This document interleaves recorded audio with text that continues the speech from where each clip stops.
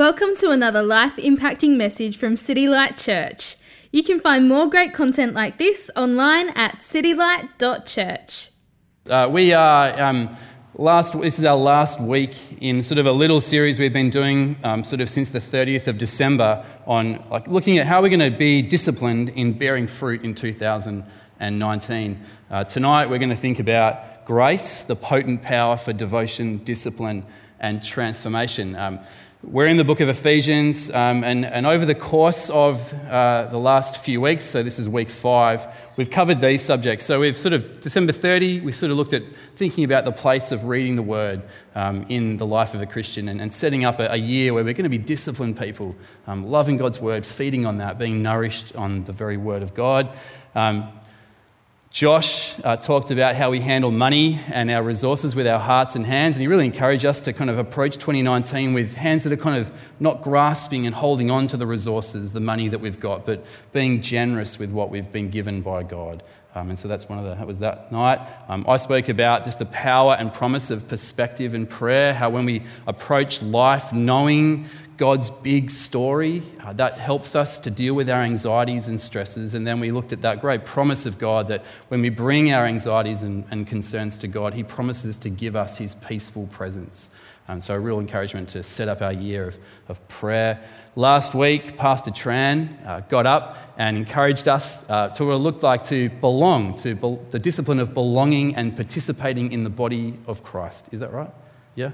And we looked at just the significance of how God hasn't just saved us individually, He saved us into a community, and that community is really vital as we journey through life and gathering corporately like this, gathering in small groups around the juice, the bread, and prayer, etc.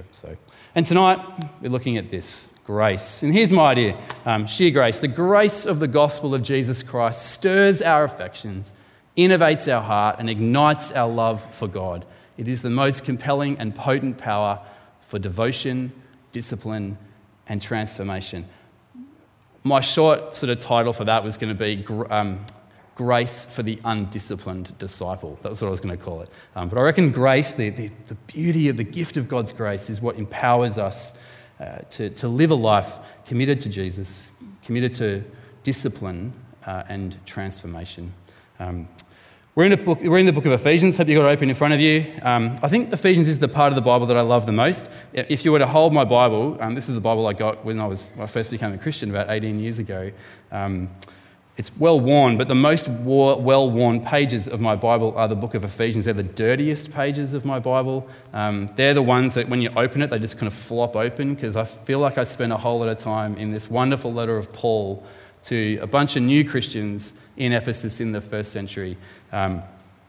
Before I pray, just a few little helpful things about the book of Ephesians. It's written by the Apostle Paul, got saved by Jesus on the Damascus Road after he was killing and persecuting Christians. He then went on to be the apostle to the Gentiles, to the nations, as he took the gospel across the Middle East and Greece and ultimately into Rome.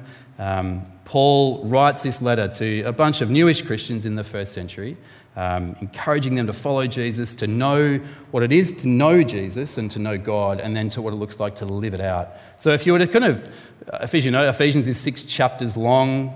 Paul didn't write it with chapters and verse numbers in it. We've added them later, but there's 6 chapters.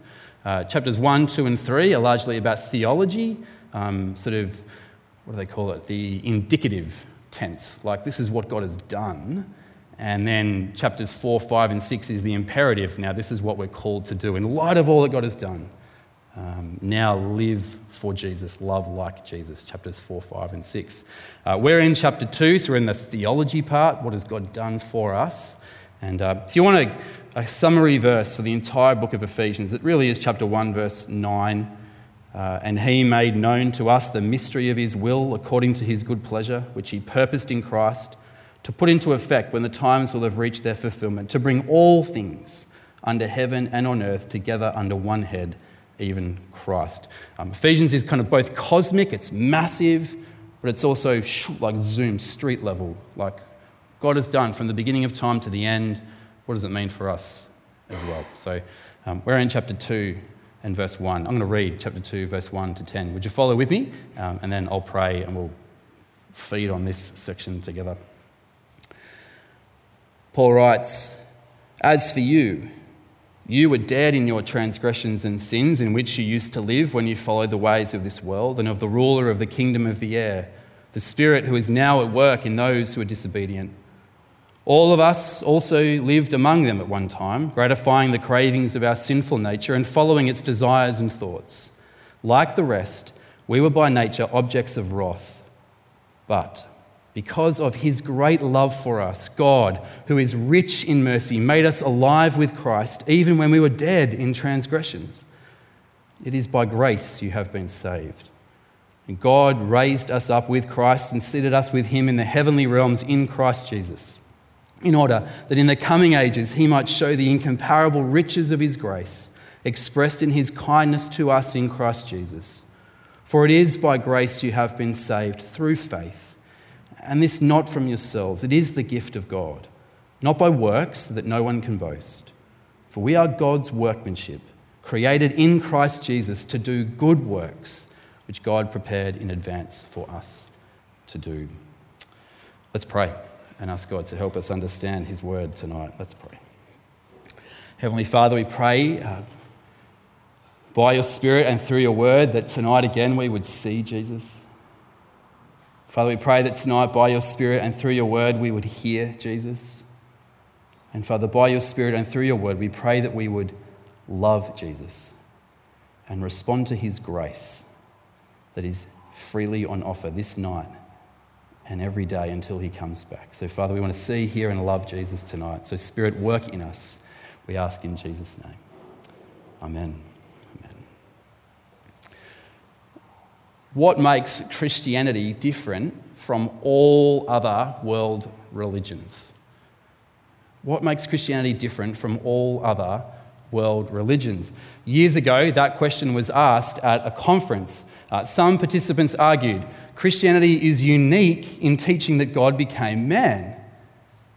But someone objected, saying that other religions teach sort of similar doctrines. What about the resurrection? No, someone said, other faiths believe that the dead kind of rise again somehow. C.S. Lewis came in late into this conversation and he sat down. What's the rumpus about? When he heard or learned that it was about what makes Christianity unique, he immediately commented, "Oh, it's easy. It's grace." It sounds obvious, isn't it, once you say it? Grace. The grace of God. It's the wonder of the grace of God that is laid out for us tonight in that passage that I just read, Ephesians chapter 2, verses 1 to 10. And it's grace that I'm convinced, as we read the Word of God, that brings us into relationship with God, that causes us to love God, and the overflow of that is a life that is committed to following him and desire to be transformed by his grace ongoing. So this is the wonder of God's grace that we're going to think about tonight. And have a look with me at these opening verses again, chapter 2, verses 1 to 3. Paul says, "As for you, you were dead in your transgressions and sins in which you used to live when you followed the ways of this world and of the ruler of the kingdom of the air, Spirit, who is now at work in those who are disobedient. All of us," Paul writes, "also lived among them at one time, gratifying the cravings of our flesh and following its desires and thoughts. Like the rest, we were by nature deserving of wrath." Now, Paul just opens up in chapter 2, in this section of this beautiful letter. He says, you were dead. You were dead in your sin. Death is the consequence of sin, of our rejection of God. We cut ourselves off from God, who is our life. The consequence is we die. And Paul wants to say here, right, when you're dead, you can't know God. You can't relate to God. You know, dead people, right, can't make wrongs right, can they? You know, on your deathbed, it's often too late to fix mistakes. When you're in the grave, you can't apologise to your siblings. When you're rotting in the dirt, you can't restore your relationship with your father. When you're burnt to ashes, you can't tell your children that you love them. Dead. And when you're dead, you certainly can't fix your relationship with God. And Paul says, you know, you weren't following God, you were following the ruler of the air. He says, you once walked in sin, verse 2, walking according to this worldly age, according to the ruler of the atmospheric domain, the ruler of this age, this part of the world, the evil one, Satan, the devil.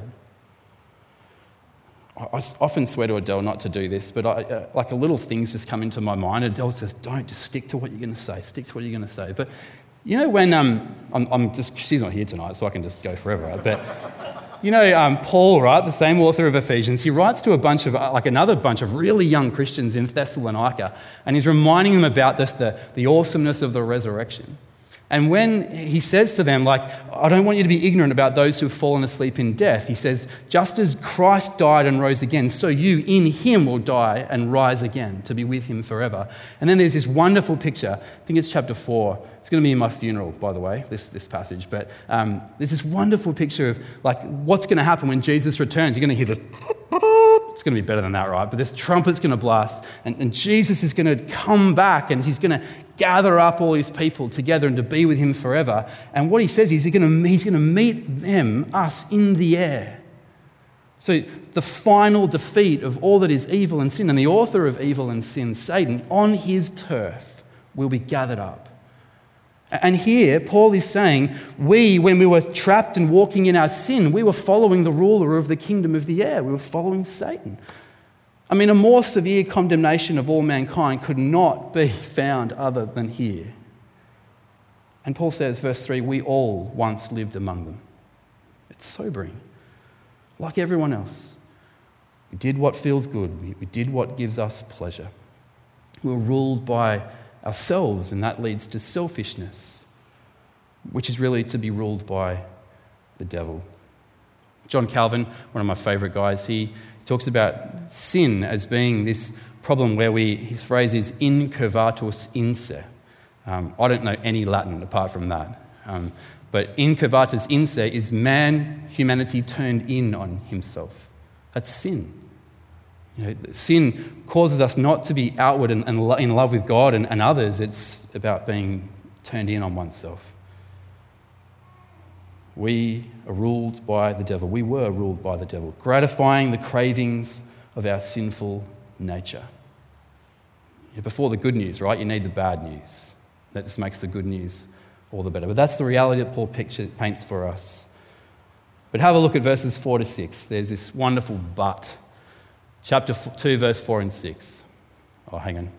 Go forward. Yeah, there we go. But because of his great love for us, God, who is rich in mercy, made us alive with Christ, even when we were dead in transgressions. It is by grace you have been saved. And God raised us up with Christ and seated us with him in the heavenly realms, that is in Christ Jesus. We were dead in our sins and transgressions. We were following the evil one, ruled by the devil, but God intervened. God, who is rich in mercy. This is a merciful God. This is the God that the Bible puts before us is not a vindictive God, not harsh and cruel, not spiteful or hateful or capricious, but rich in mercy. Because of his great love for us, because of his mercy. Remember, we were dead, but for his love and his mercy. Calvin says this, I love it. Oh, can you go forward a bit or backwards? I don't know. There we go. Who is rich in mercy. I love this. His mercy, not our merits, makes us his. Isn't that wonderful? His mercy, not our merits, make us his. He's rich in mercy because of his great love for us, made us, verse 5, alive with Christ. We were dead in our transgressions. We were dead to God. We didn't know God. We couldn't relate to God, but we are made alive in Christ, given new life, brought back from the dead. He was made alive. Jesus was made alive after being dead and in a tomb for 3 days. His restored life is our restored life. His resurrection will be our resurrection. That's the implication of being united to Christ, being in him. Brought back from the deepest, darkest hell to heaven itself. And Paul says this kind of baffling little thing, and we were raised with Christ, verse 6. His resurrection from the dead and his ascension to the right hand of God, that's going to be our resurrection and our ascension as well. As death was overturned for Christ, so death is overturned for us if we trust in him. Calvin says this, it's on the screen somewhere. Sorry, Tran. There we go. To kind of comprehend the resurrection and sitting in heaven, which is what Paul is telling us, that's who we are, which are here mentioned, are not yet seen by mortal eyes. Yet as if these blessings were presently in our possession, Paul states that we have received them. You're seeing like all that Christ has accomplished, his victory, his overcoming death, his inheriting the world, that's ours, even though we can't see it. We're united to him, and all that he is and has is ours as well. We're seated with Christ. Christ ascended to heaven. He's at the right hand of God. He's ruling all things. And verse 6, God seated us with him. There with him, placed in the heavens, spiritually, we are where Christ is, right? I mean, I'm looking at you right now and you're going, but Jacko, I'm here in North Adelaide. I'm at 92 Archer Street in a funky old building. I'm not in heaven. And that's true. Like, I'm looking at you. You can pinch yourself. Like, you really are here. But spiritually, we are where Jesus is. Safe and sound in him. It's wonderful. And as a result of that, we as God's people get to participate with Jesus, with him and in him and with all that he has achieved. It's really hard. I reckon this is like a brain-stretching thing, right? To imagine like where he is, but yet I'm here. And we get to participate in his victory, even though I've done nothing to do it. And I was trying to think of like, where have I seen this before? And I stretched my mind. I haven't got a really good memory, but who wasn't born in 1998? Okay, you might, or maybe, no? In 1998, anyway, 1998, wind back the clock to the Golden Globes, the Golden Globe Awards. There's a guy named Ving Rhames. He's at the Golden Globe Awards. He just won a Golden Globe for the Best Actor. He's up on stage and he called one of his mates, Jack Lemmon, to the stage. And Jack Lemmon comes up and he gives Jack Lemmon this massive hug and a kiss and then just hands him the Golden Globe. And Ving Rhames said, "I feel that being an artist is about giving. And I'd like to give this to you, Mr. Jack Lemmon," a tearful Rhames said at the time. A surprised Lemmon responded, "This is one of the nicest, sweetest moments I've ever known in my life." Why did he do that? Rhames wanted Lemmon to kind of participate in his victory, to share in the spoils of his victory. He drew him in, he shared the glory. And that's what we get in Jesus. We get to share in his victory now, and will be fully realised in the future. We share in Christ's victory so that, verse 7, hopefully coming up on the screen, in order that in the coming ages he might show the incomparable riches of his grace expressed in his kindness to us in Christ Jesus. Might show the riches of his grace, these immeasurable riches. Literally, it's hyper-abundant riches of his grace. God, who is rich in mercy, verse 4, he's rich in his grace, verse 7. I know, and I'm thinking about this, right? I think we understand mercy pretty well. I think we get mercy, because we can show mercy to someone else. You can set someone free when they deserve imprisonment. We can deal lightly with someone when they perhaps deserve a greater punishment. That's mercy. But what about grace? What is grace? Paul offers a clear description of grace in chapter 2 and verse 8, the first half. For it is by grace you have been saved through faith. By grace you are saved. I think they're 5 of the most beautiful words that have ever been strung together. By grace you are saved. It's God's gift. If grace is to be a gift, then ironically it's not like giving a Christmas gift. It's not like, when you give Christmas gifts, right, which we've done not so long ago, we give gifts, right, out of expectation. At least that's what I do. I give a gift to someone expecting that I'll get something back in return. Anyone else do that? So it's not really gift giving, right? It's gift exchanging. So grace is not like giving Christmas gifts, right? It's this bizarre expression, exchanging gifts. It's not gift giving, it's an exchange. At Christmas time, most of my anxiety at Christmas time comes around whether I'm going to give an appropriate gift to someone. and whether they're going to feel bad or I'll feel bad when the exchange actually happens. Like, is the gift I'm giving kind of going to be on par with what they've given me, or is it going to be subpar, and is there going to be that awkwardness, like it looks like you've spent $5 when I've spent $50 and it gets pretty ugly? But a true gift, right? A true gift is not given with expectation of receiving anything back. It's not an exchange. Not out of obligation, no, but out of love. That's grace. Unmerited favour. Undeserved kindness. A free gift. And in Christ we're given freedom. In Christ we're given heaven. In Christ we're given eternal life. So great is his love. So great is his mercy. So great is his grace. So great is his goodness. He gave his only Son to die a horrific death on a Roman cross, to endure the mockery and the ridicule of the passers-by, suffered the full cup and drank the full cup of God's wrath for you and for me. As I was driving here tonight, I was listening to a God song, and in this God song it says, as his blood flowed to the ground, he redefined our future.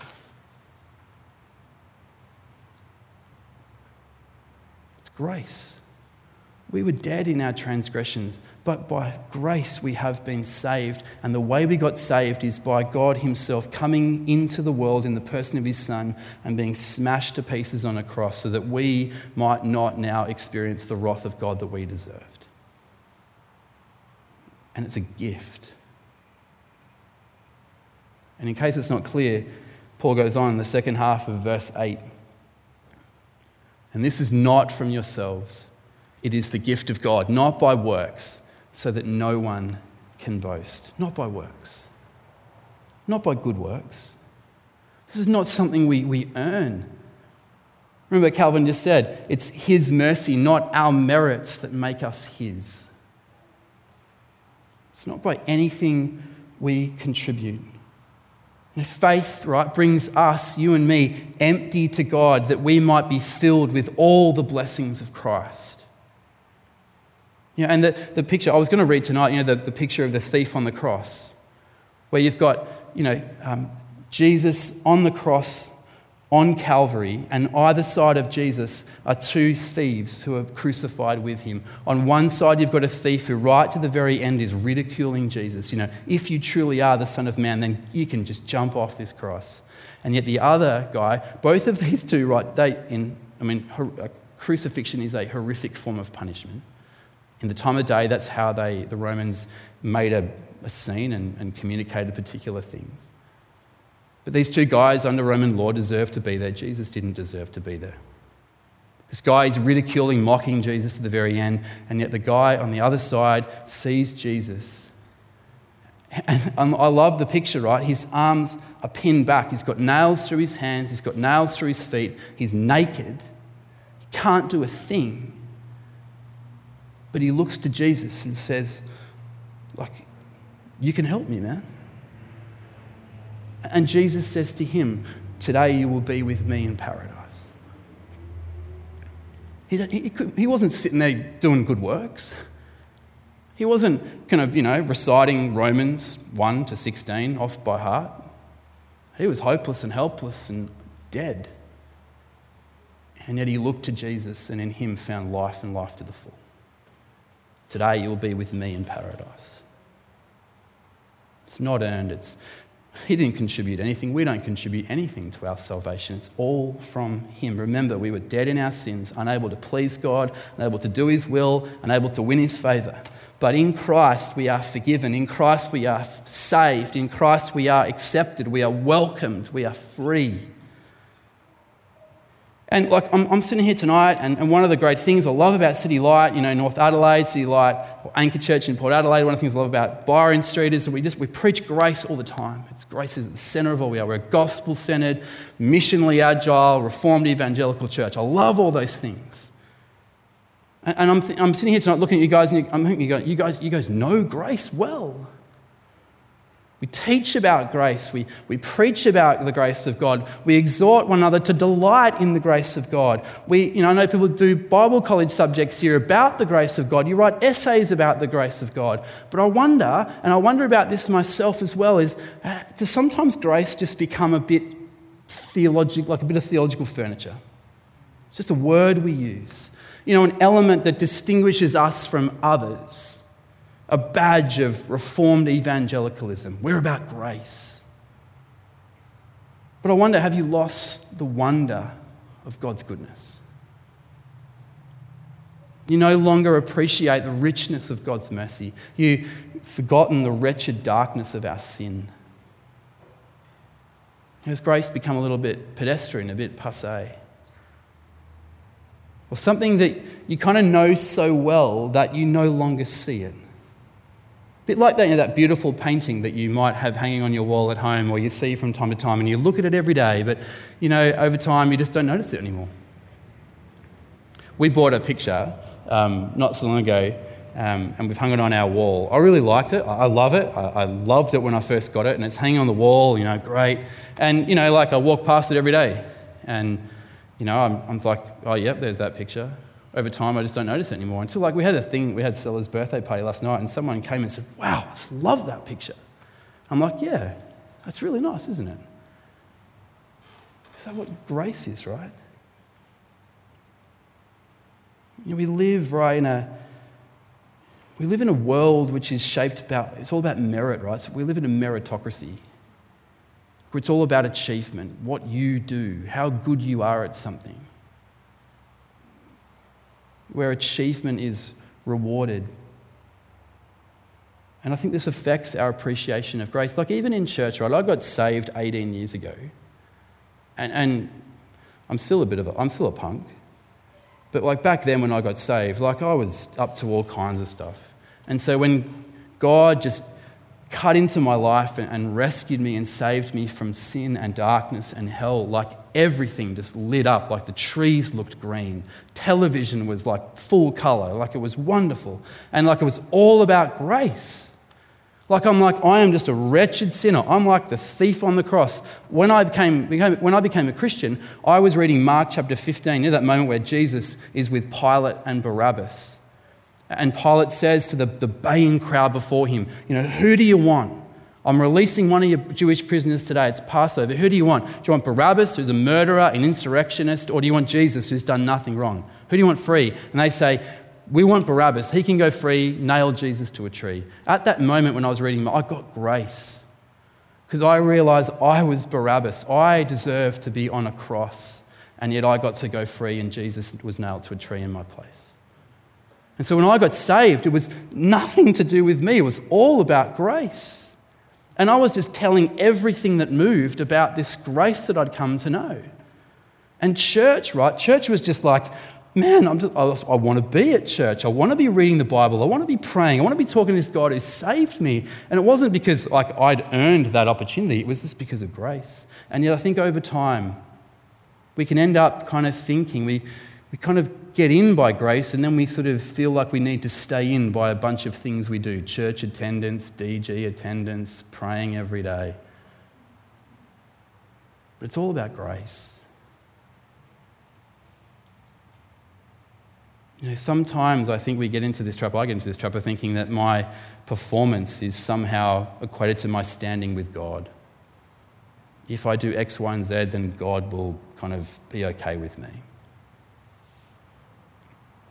But it's not the grace of God. And sometimes, right, we all say, yeah, I know the grace of God, but I want to ask you tonight, do you know the grace of God? Not just do you know the grace of God or know about the grace of God, but do you know God's grace? There's a difference between knowing and knowing.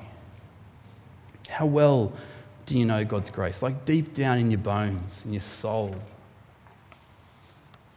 Anyone seen this film, Good Will Hunting? It's one of my favourites. Again, as your pastor, I should say there's some interesting language in it. So if that is unhelpful to you, don't watch this film. But who's watched the film? A few people. It's a great film. So you've got Will Hunting here on the right, who's a troubled boy genius. He's just, he's a genius, but he's had a really hard life. He was abused growing up, and that's really impacted his life and his ability to kind of be within society. He reluctantly receives counselling from Robin Williams, but his psychologist. And there's this really moving scene where they're together and they're thinking about just how much damage had been done to Will Hunting by other people that had just really desperately impacted his life. And so he's there, and Robin Williams says to him, it's not your fault, Will. And Will goes, I know. He says, it's not your fault. I know. It's not your fault. No, it's not your fault. I know. No, Will, listen to me. It's not your fault. And then Will Hunting collapses in tears. Finally knows it's not his fault. Finally accepts that it's not his fault. Finally believes that it's not his fault in his bones. I wonder if we're a bit like that. Are you like that? You know you're forgiven by God. You know you're accepted by God. You know that you're loved by God. But really, do you know it? Really know that you're saved by grace. You know it deep down, deep in your core, with all your heart, so that it shapes who you are. God loves you. God loves you. He really does love you. He loves you, and his gift to you, to me, out of his great love for us, out of his mercy, is the gift of salvation. By grace you are saved, so that no one may boast. Verse 10, as Paul rounds it out. For we are God's handiwork, created in Christ Jesus to do good works, which God prepared in advance for us to do. Instead of working for our salvation, Paul reminds us, the Ephesians and us by extension, that we're not working for our salvation, we are God's handiwork. He's recreated us in Christ Jesus, made us, saved us. We are his handiwork. The point is, it's not about our works, it's about his works that he does through us. We are created for works. Serve him because we're saved by grace. Because he created us, because he's recreated us, we now do his work. So I want to encourage you tonight, as we face 2019, as we're into it now, survived 46 point whatever it was, million degrees on Thursday. It's well and truly here. Work hard. Work hard for the Lord. Serve God. Be involved in mission. Be involved in the mission of City Light Church North Adelaide. Serve at church. Serve in DG. Serve others. Love your neighbour. I love one of Martin Luther's quotes. God doesn't need our good works, your neighbour does. As God's people, saved by grace, we're not working to appease God and make sure we're still in with him. The overflow of us being saved by God is that we now do good works for the sake of others. We love our neighbour. So work hard for God. Step into those things, those works that God has prepared in advance for us to do. But let's not in 2019 get so busy for God that we forget the gift of God, his grace. Not entirely impress upon others, grace, but secretly spend 2019 trying to impress God. Not work hard at proclaiming God's grace and yet failing to take time out in 2019 just to delight in the grace of God. Never lose sight of God's grace. I've got 4 little things to just tie it up with. 4 radicals, that's what I'm going to do, because God's grace is radical, and I just want to wrap up with 4 radical things. A radical power, grace is a radical power. Grace is a radical, results in radical equality. The grace of God is radical love. And because of God's grace, we can have radical assurance. So firstly, a radical power. Again, the message of the gospel is that our problem, as Paul's highlighted, sin, is worse than anything we could ever imagine. We were dead. And yet the power of the gospel is that through grace, we now can know something better than we ever deserved. We can know the love of God, the power of God. So the power of grace, it's radical. To innovate us, to enlarge our hearts, to enliven our souls in order to want to follow God, to love Him, to live for Him. Radical power. Grace also, secondly, leads to radical equality. I posted an article up by a guy named Peter Werner from the New York Times a couple of weeks ago, I think, on Slack and on Facebook as well. The power of grace, right, is that it's just this real leveler. It just brings about radical equality. He writes this, quote, "There is a radical equality at the core of grace. None of us are deserving of God's grace. So it's not dependent on social status, wealth, or intelligence. There is an equality between kings and peasants, the prominent and the unheralded, rule followers and rule breakers." He wrote that on a couple of days before Christmas last year. There's this radical equality from Peter Werner. And I want to quote one of our own, Mark Borlas, in response to this. He goes, this is a quote. He's not here tonight, so we can talk about him behind his back. He wrote, in response to this article, and I think in response to God's grace, he says, quote, "There can't be a shred of superiority in us as we witness, because we are all saved by grace." Can't be a shred of superiority. We should be able to look each other in the eye, right, and go, yep, I recognise something in you that I recognise in me. A sinner saved by grace. Rich, poor, young, old, professional, whatever it might be. There's this radical equality that comes about through grace. And that just should transform our communities. That anyone who comes through that door, wherever, into any part of our community, ought to be loved and welcomed and be shown the grace of God. Radical equality. A radical power, that's grace. Radical equality, that's grace. Radical love. You know, grace, right, thrusts us out into the world with the love of God, with the good news of the gospel. You know, if I can be saved, then anyone can be saved. It's not about our works. And so we go out there with the power of the gospel of grace, this love that is like no other. It's a radical love. And fourthly, radical assurance.